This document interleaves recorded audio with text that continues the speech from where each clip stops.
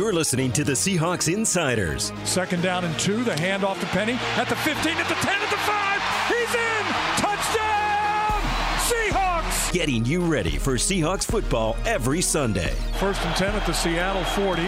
Play fake Stafford. Going to stop. Going to look. Gets hit. Goes down. Back at midfield. Getting to him in the backfield is Darrell Taylor. Presented by Delta, the official airline of the Seahawks. Now, here's your host, Jen Mueller. Well, the Seahawks are back on the road this week, but before we get to that part, John Boyle, when we take a look at the NFC West standings, I see parity, and I love it coming off the Seahawks win in Detroit. It's great because, look, we know we'll get into it more, but the Seahawks team is not playing its best right now, particularly on the defensive side of the ball. They're going to feel like they could have definitely won the Atlanta game. San Francisco game got a lot of him, but long story short, they're not playing as well as they should be right now, and their record's maybe not as good as it could be, but doesn't really matter right now because they're right in the mix. Well, and I would say not playing as well as they could be on defense. I think offensively, what we have seen, it's really impressive. And it's not just one thing. It's balance, and it's across the board. There's some pretty impressive numbers, John. All over the place. I mean, obviously the numbers against Detroit were unreal, but it's other than, obviously San Francisco's playing phenomenal on defense, and they made it hard on. But the other 3 games, they've done a lot of things well. And to your point, it's not just, if you'd asked me before the season if they're playing well on offense, why, I'd say they'd be running the crap out of the ball, and DK Metcalf and Tyler Lockett were doing really well, and they are. But what's, I think, surprised most people is Geno Smith is playing like legitimately one of the best quarterbacks in the NFL. Obviously it's only 4 games, so we shouldn't get too carried away, but statistically he's just been phenomenal. And then the offensive line, there are so many question marks about that group. You've got 2 tackles, 2 rookies starting at tackle. You've got a new center, and that group has been phenomenal in keeping Geno Smith clean, and then we saw the running game really get going as well this past week. Yeah, and, the number of people that have talked to me about that Detroit game, and they kind of try to brush it off and blow it off as, but Detroit's defense isn't any good. And I will admit that Detroit is in the bottom of most of those statistical categories in defense. But look, when Seattle converts on 9 of 12 third downs in that game, and 7 of those are for 5 or fewer yards, this is not like Seattle was torching a secondary deep, right? What you were doing was methodically moving the ball down the field.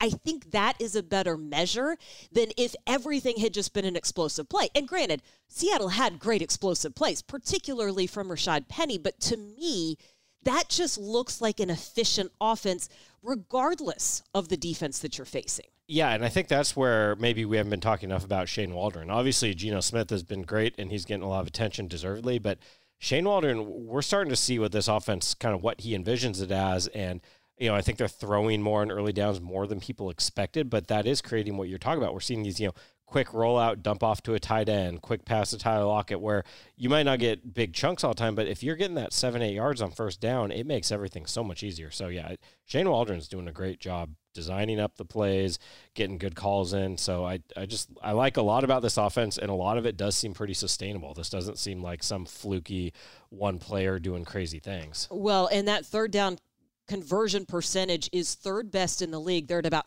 55% right now.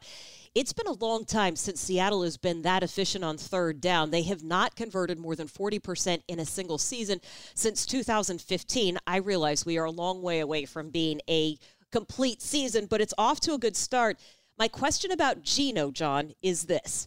Is he more mobile than we give him credit for? Yeah, it's funny. He said that a few times when he was like, I can run a little better than people think. And he's been a guy that has never really been known as a super mobile quarterback. He's, been kind of seen more as a pocket guy, other than maybe, all the way back early in his career, his college days. And he's been in the league a long time, but he's not going to go out and be Lamar Jackson and rush for, 100 and some yards and break off 50-yard runs, but he's plenty athletic to make plays when he needs them. He's got good vision. I mean, I really like the runs. It wasn't just that he ran for 49 yards. They were in big moments. He understood the situation. That 3rd and 7, he has a long scramble because, as he'd said, they were doubling the receivers and safeties were keeping an eye on the receivers, so there's just all this space. Or, the touchdown run, obviously. But the other big one was I think it was 2nd and forever there at midfield, and he saw a big opening. He probably knew he couldn't get the first down there, but he did the job of getting them in field goal range, which gave him 3 points. Well, and to me, what you're saying is he's taking what the defense gives him, because you could also argue that he's creating some of these explosive plays, right?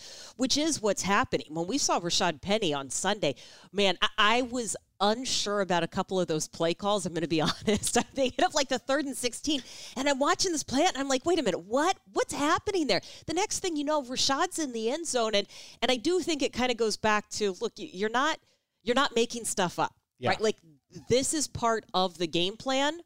Just go with what's there. Yeah. He's doing a great job. Pete Carroll talked a lot about that after the game, his command of the offense. And the throws are the most obvious thing you see. I mean, he's been so accurate, made so many good throws, but it's understanding situations, recognizing defenses, getting into the right checks. And in the case of this past week, doing it in a loud building where it's not easy to make those calls, but recognizing, like, okay, they're bringing this overload blitz from this side. If I hand it off to Rashad Penny this way, he's got room to run. And we can talk more about Rashad later, but the big playability out of him is just phenomenal. I mean, every time he gets a little bit of space, he can take it all the way to the house. In fact, let's talk a little bit more about him right now, because what we saw from this offense, 555 yards total offense, rushing for 235. So we saw balance against the Lions. We also saw Rashad Penny go for 151. And as you mentioned, a lot of explosiveness from him. The power that he has, he runs right through tackles that normally guys have to even change course. He didn't have to change course half the time.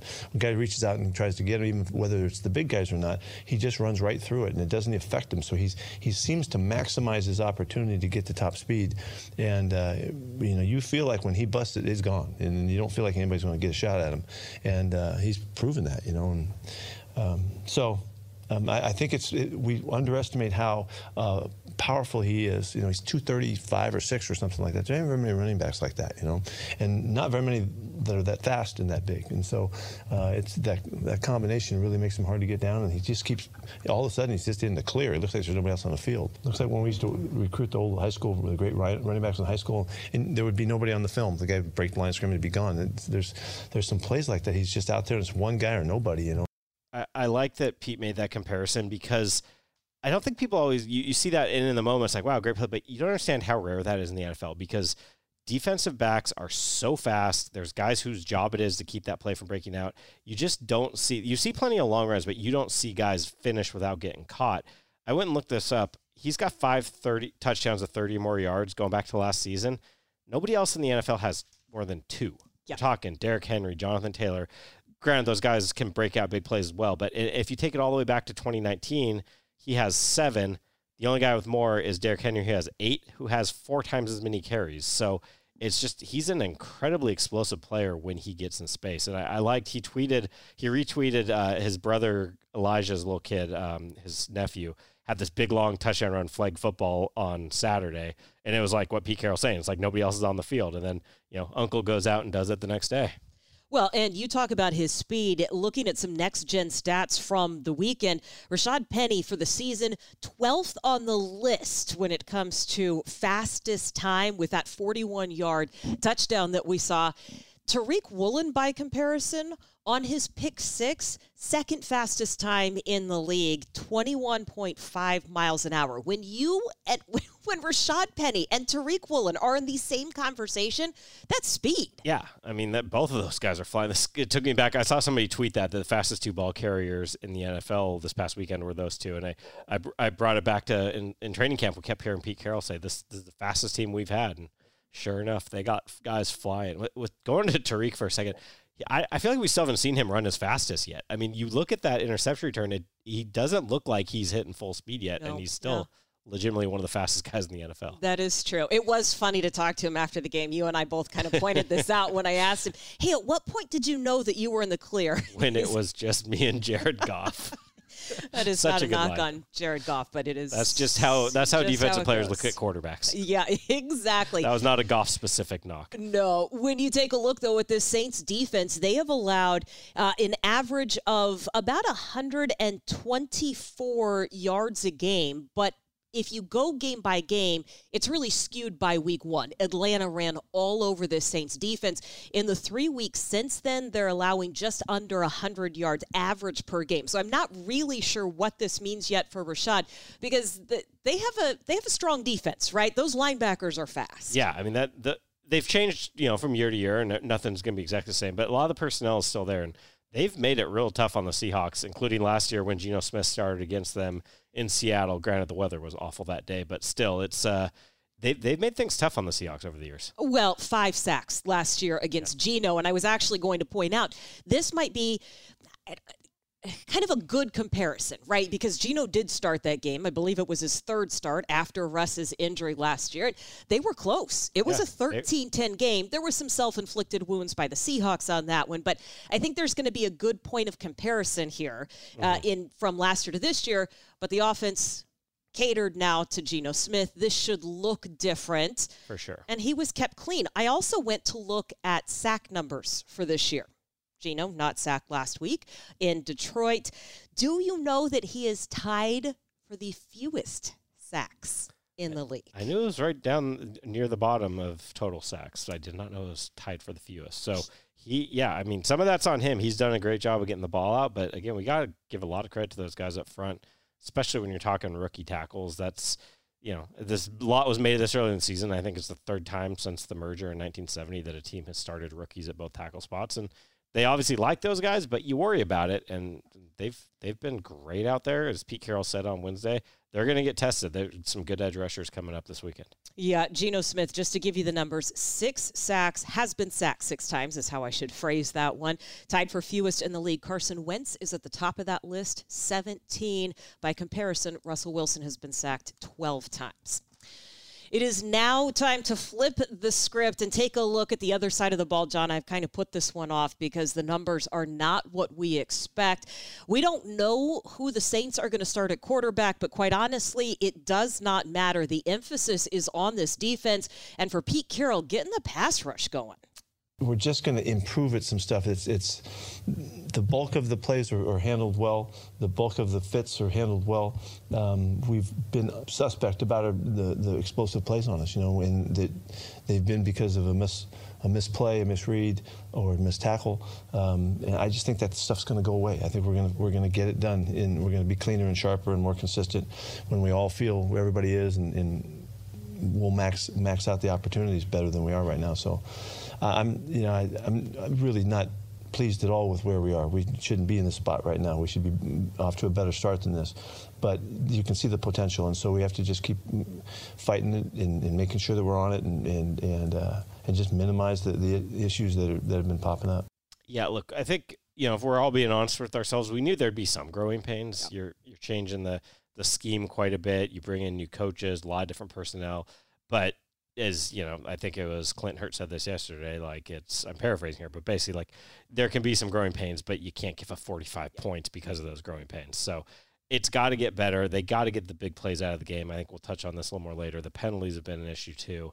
But yeah, it's, they still have plenty of time to get better, and it's, it hasn't put them in a huge hole at 2-2, but this is something that, there's just a lot of issues they got to clean up. And to your point about, the quarterback and who's injured, Michael Thomas, we don't know about. We were talking about last week all the weapons Detroit was missing, and they still went out and put up huge numbers. So I don't think right now the time is to worry about who's out there for New Orleans. No, not when a defense is averaging 428 yards a game. That is just a number. It's just Pete Carroll just can't have it. No. The fact that he can remain so calm is somewhat impressive to me because I know that it is killing him.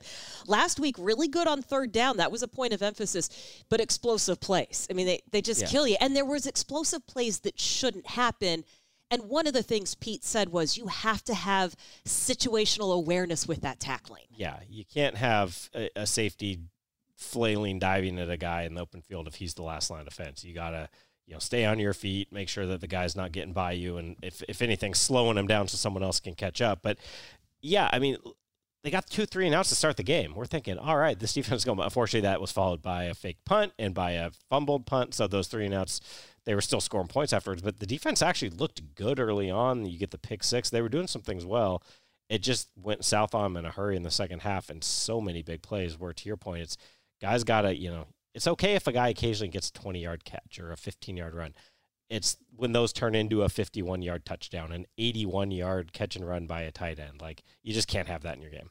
Well, and some of this is trying to figure out the right mix of players. There's competition at all spots in the field. We saw Ryan Neal get more snaps last week than we had in previous weeks, and it sounds like there's going to be a little more Ryan Neal sightings. He deserves to play more. He's doing well, and he's officially back.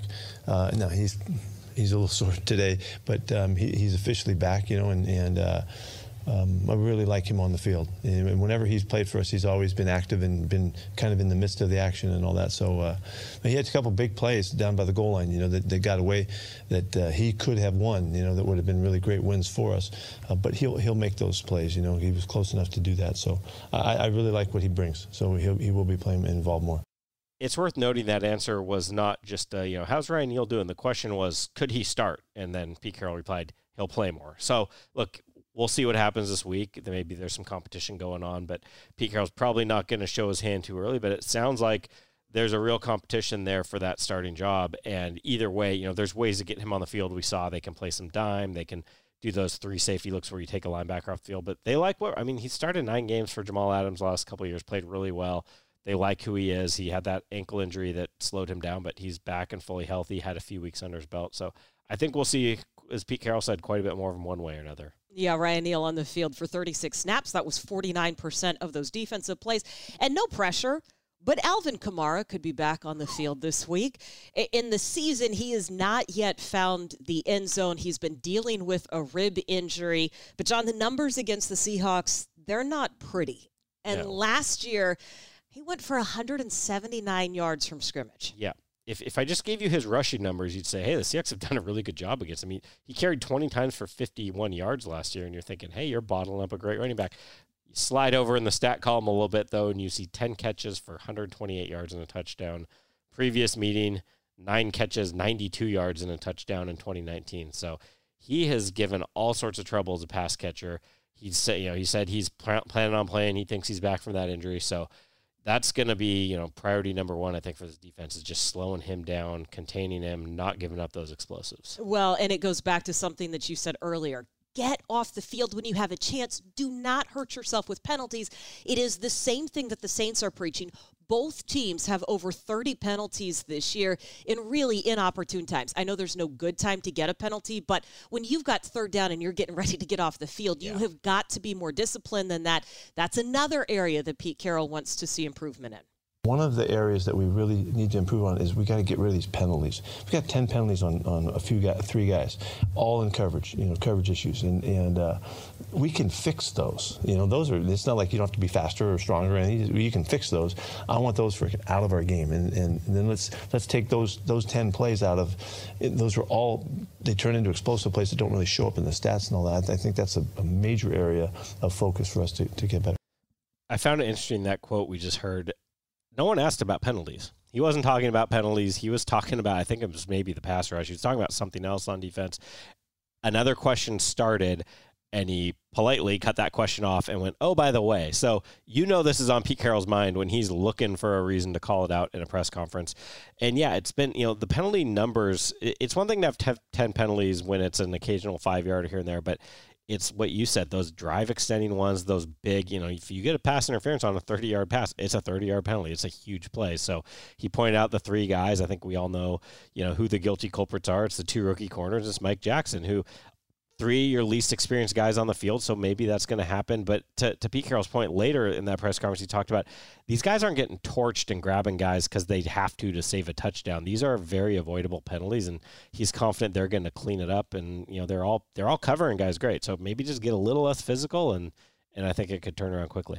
Well, it is part of the growing pains, but it is also something that by the time you get to this point in the season, you need to see turned around. And it's going to be interesting to see the types of legs that the Saints have this week. And I say this because of the travel schedule that they chose to embark on. Before we get to that, here is a word from our presenting sponsor. The best stories aren't the ones you're told. They're the ones you live. Meeting people in person, facing challenges face-to-face, getting out of your hometown and your comfort zone. Delta knows how important it is to see a different point of view from a different point of view. So for those who want their own story to tell, Delta Airlines has a world full of places to start. Delta, the official airline of the Seahawks.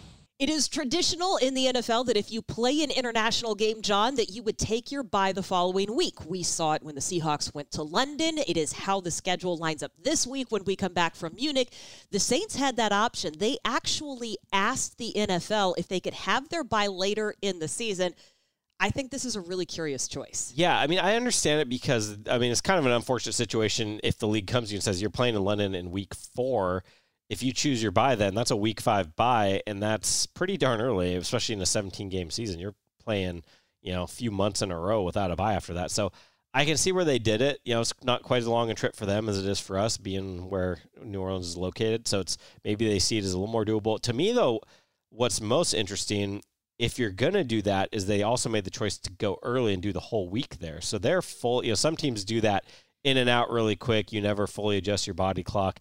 They went for the full week. They were fully on, the London time there by the time they left that trip. So they're really having to readjust their body clocks and just deal with the travel and all that. So, obviously that's a decision they made and they feel confident about it, but it'll be interesting to see, how they come out and if that affects them at all. Yeah, 4,629 airline miles between New Orleans and London.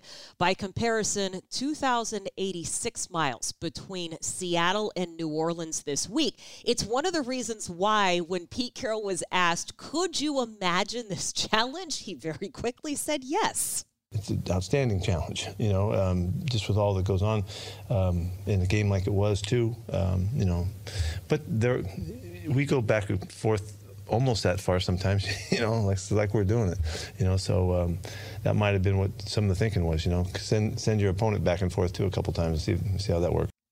I don't have the numbers in front of me, but I'd be willing to bet flying from Seattle to Detroit to Seattle to New Orleans back and forth, all those trips, is going to be more travel over a 2-week span than what New Orleans does. So, yeah, I mean, I have no idea what kind of say. I know teams are given the option if they're going to London to say, I want to have my bye or not, but I don't know if they're given the option to say, hey, send a West Coast team out if we do play at home, because if they do, maybe that's New Orleans looking as, that's kind of equal as if Seattle's got to come all the way out here. So, but one thing we do know, the early game's not going to be a problem for the Seahawks. That last win last week, 14 of 15 since 2018, the Seahawks have won in that 10 a.m. slot. Well, yes, I do like that. I am not going to like that after a night on Bourbon Street. I'm just kidding. There's not going to be a night on Bourbon Street. There's going to be gumbo consumed, and then I'm going back to my hotel room. That's it. What kind of gumbo are you going to get? Where are you going? Ooh, that's got a plan yet? I've got. You know what? I actually might try to hit 2 spots. I'm trying to decide if I want to share my favorite on here, because if any Seahawks fans are going, I'd love for them to try it, but I also don't want it to be crowded when I show up. Ah, yes. But you know what? I feel like sharing. Oh, what you got? Coop's Place. Okay. It's kind of a divey hole in the wall, but others is that way too. It's the rabbit. We said gumbo. The rabbit jambalaya. Oh, so fantastic! And you can actually choose fried chicken as a side. So you get your plate of jambalaya and then a couple chicken legs. It's so good. I am more of an etouffee person myself. I was actually born in Louisiana. My mother learned how to cook Cajun food. I am very grateful for that. So we had etouffee and jambalaya and gumbo quite a bit growing up. So I'm going to go hit a couple of good spots. I will gain about 10 pounds, try to run it off on the sidelines on Sunday. That'll be great. And it will be all smiles if the Seahawks can come away with a win, push their record over 500. John, the 2 things that you need to see for a Seahawks win are? First one, we just talked about Alvin Kamara. Just don't let him go off again. Keep him, he's going to get some yardage. He's going to get his touches, but maybe keep him, somewhere under like 120 total yards. I could live with that. The other one is just getting rid of the self-inflicted errors, whether it's the turnovers. We saw the fumble. Geno Smith's been great for the most part. The ball carriers have, but we've seen a muffed punt. We've seen the fumble that Tyler Lockett had on special teams. Get those out of your game, and the big penalties. You're going to have some, but just all those self-inflicted errors where you have the huge penalty or the turnover, because I think this team is really good enough to hang with anybody. We've seen it, but they can't get in their own way, especially on the road against a good team. I'm going to say get the pass rush going. Yeah. Especially if LJ Collier can come in. He gives you a fresh set of legs. You get that rotation going again. You got to get at least 7 QB hits, and I'm going to say 2 sacks on that one. There shouldn't be any reason why you can't get to the quarterback. And I'd like to see Seattle score early. Seattle has already gotten 61 first-half points. The Saints, by the way, did not have a first down in the first quarter last week. They've scored just 17 first-half points. So jump out to an early lead. Make that just a little bit easier on everyone. That's our game plan for Sunday's game against the Saints. We'll be back with you next week to see how it all played out. Thanks for listening.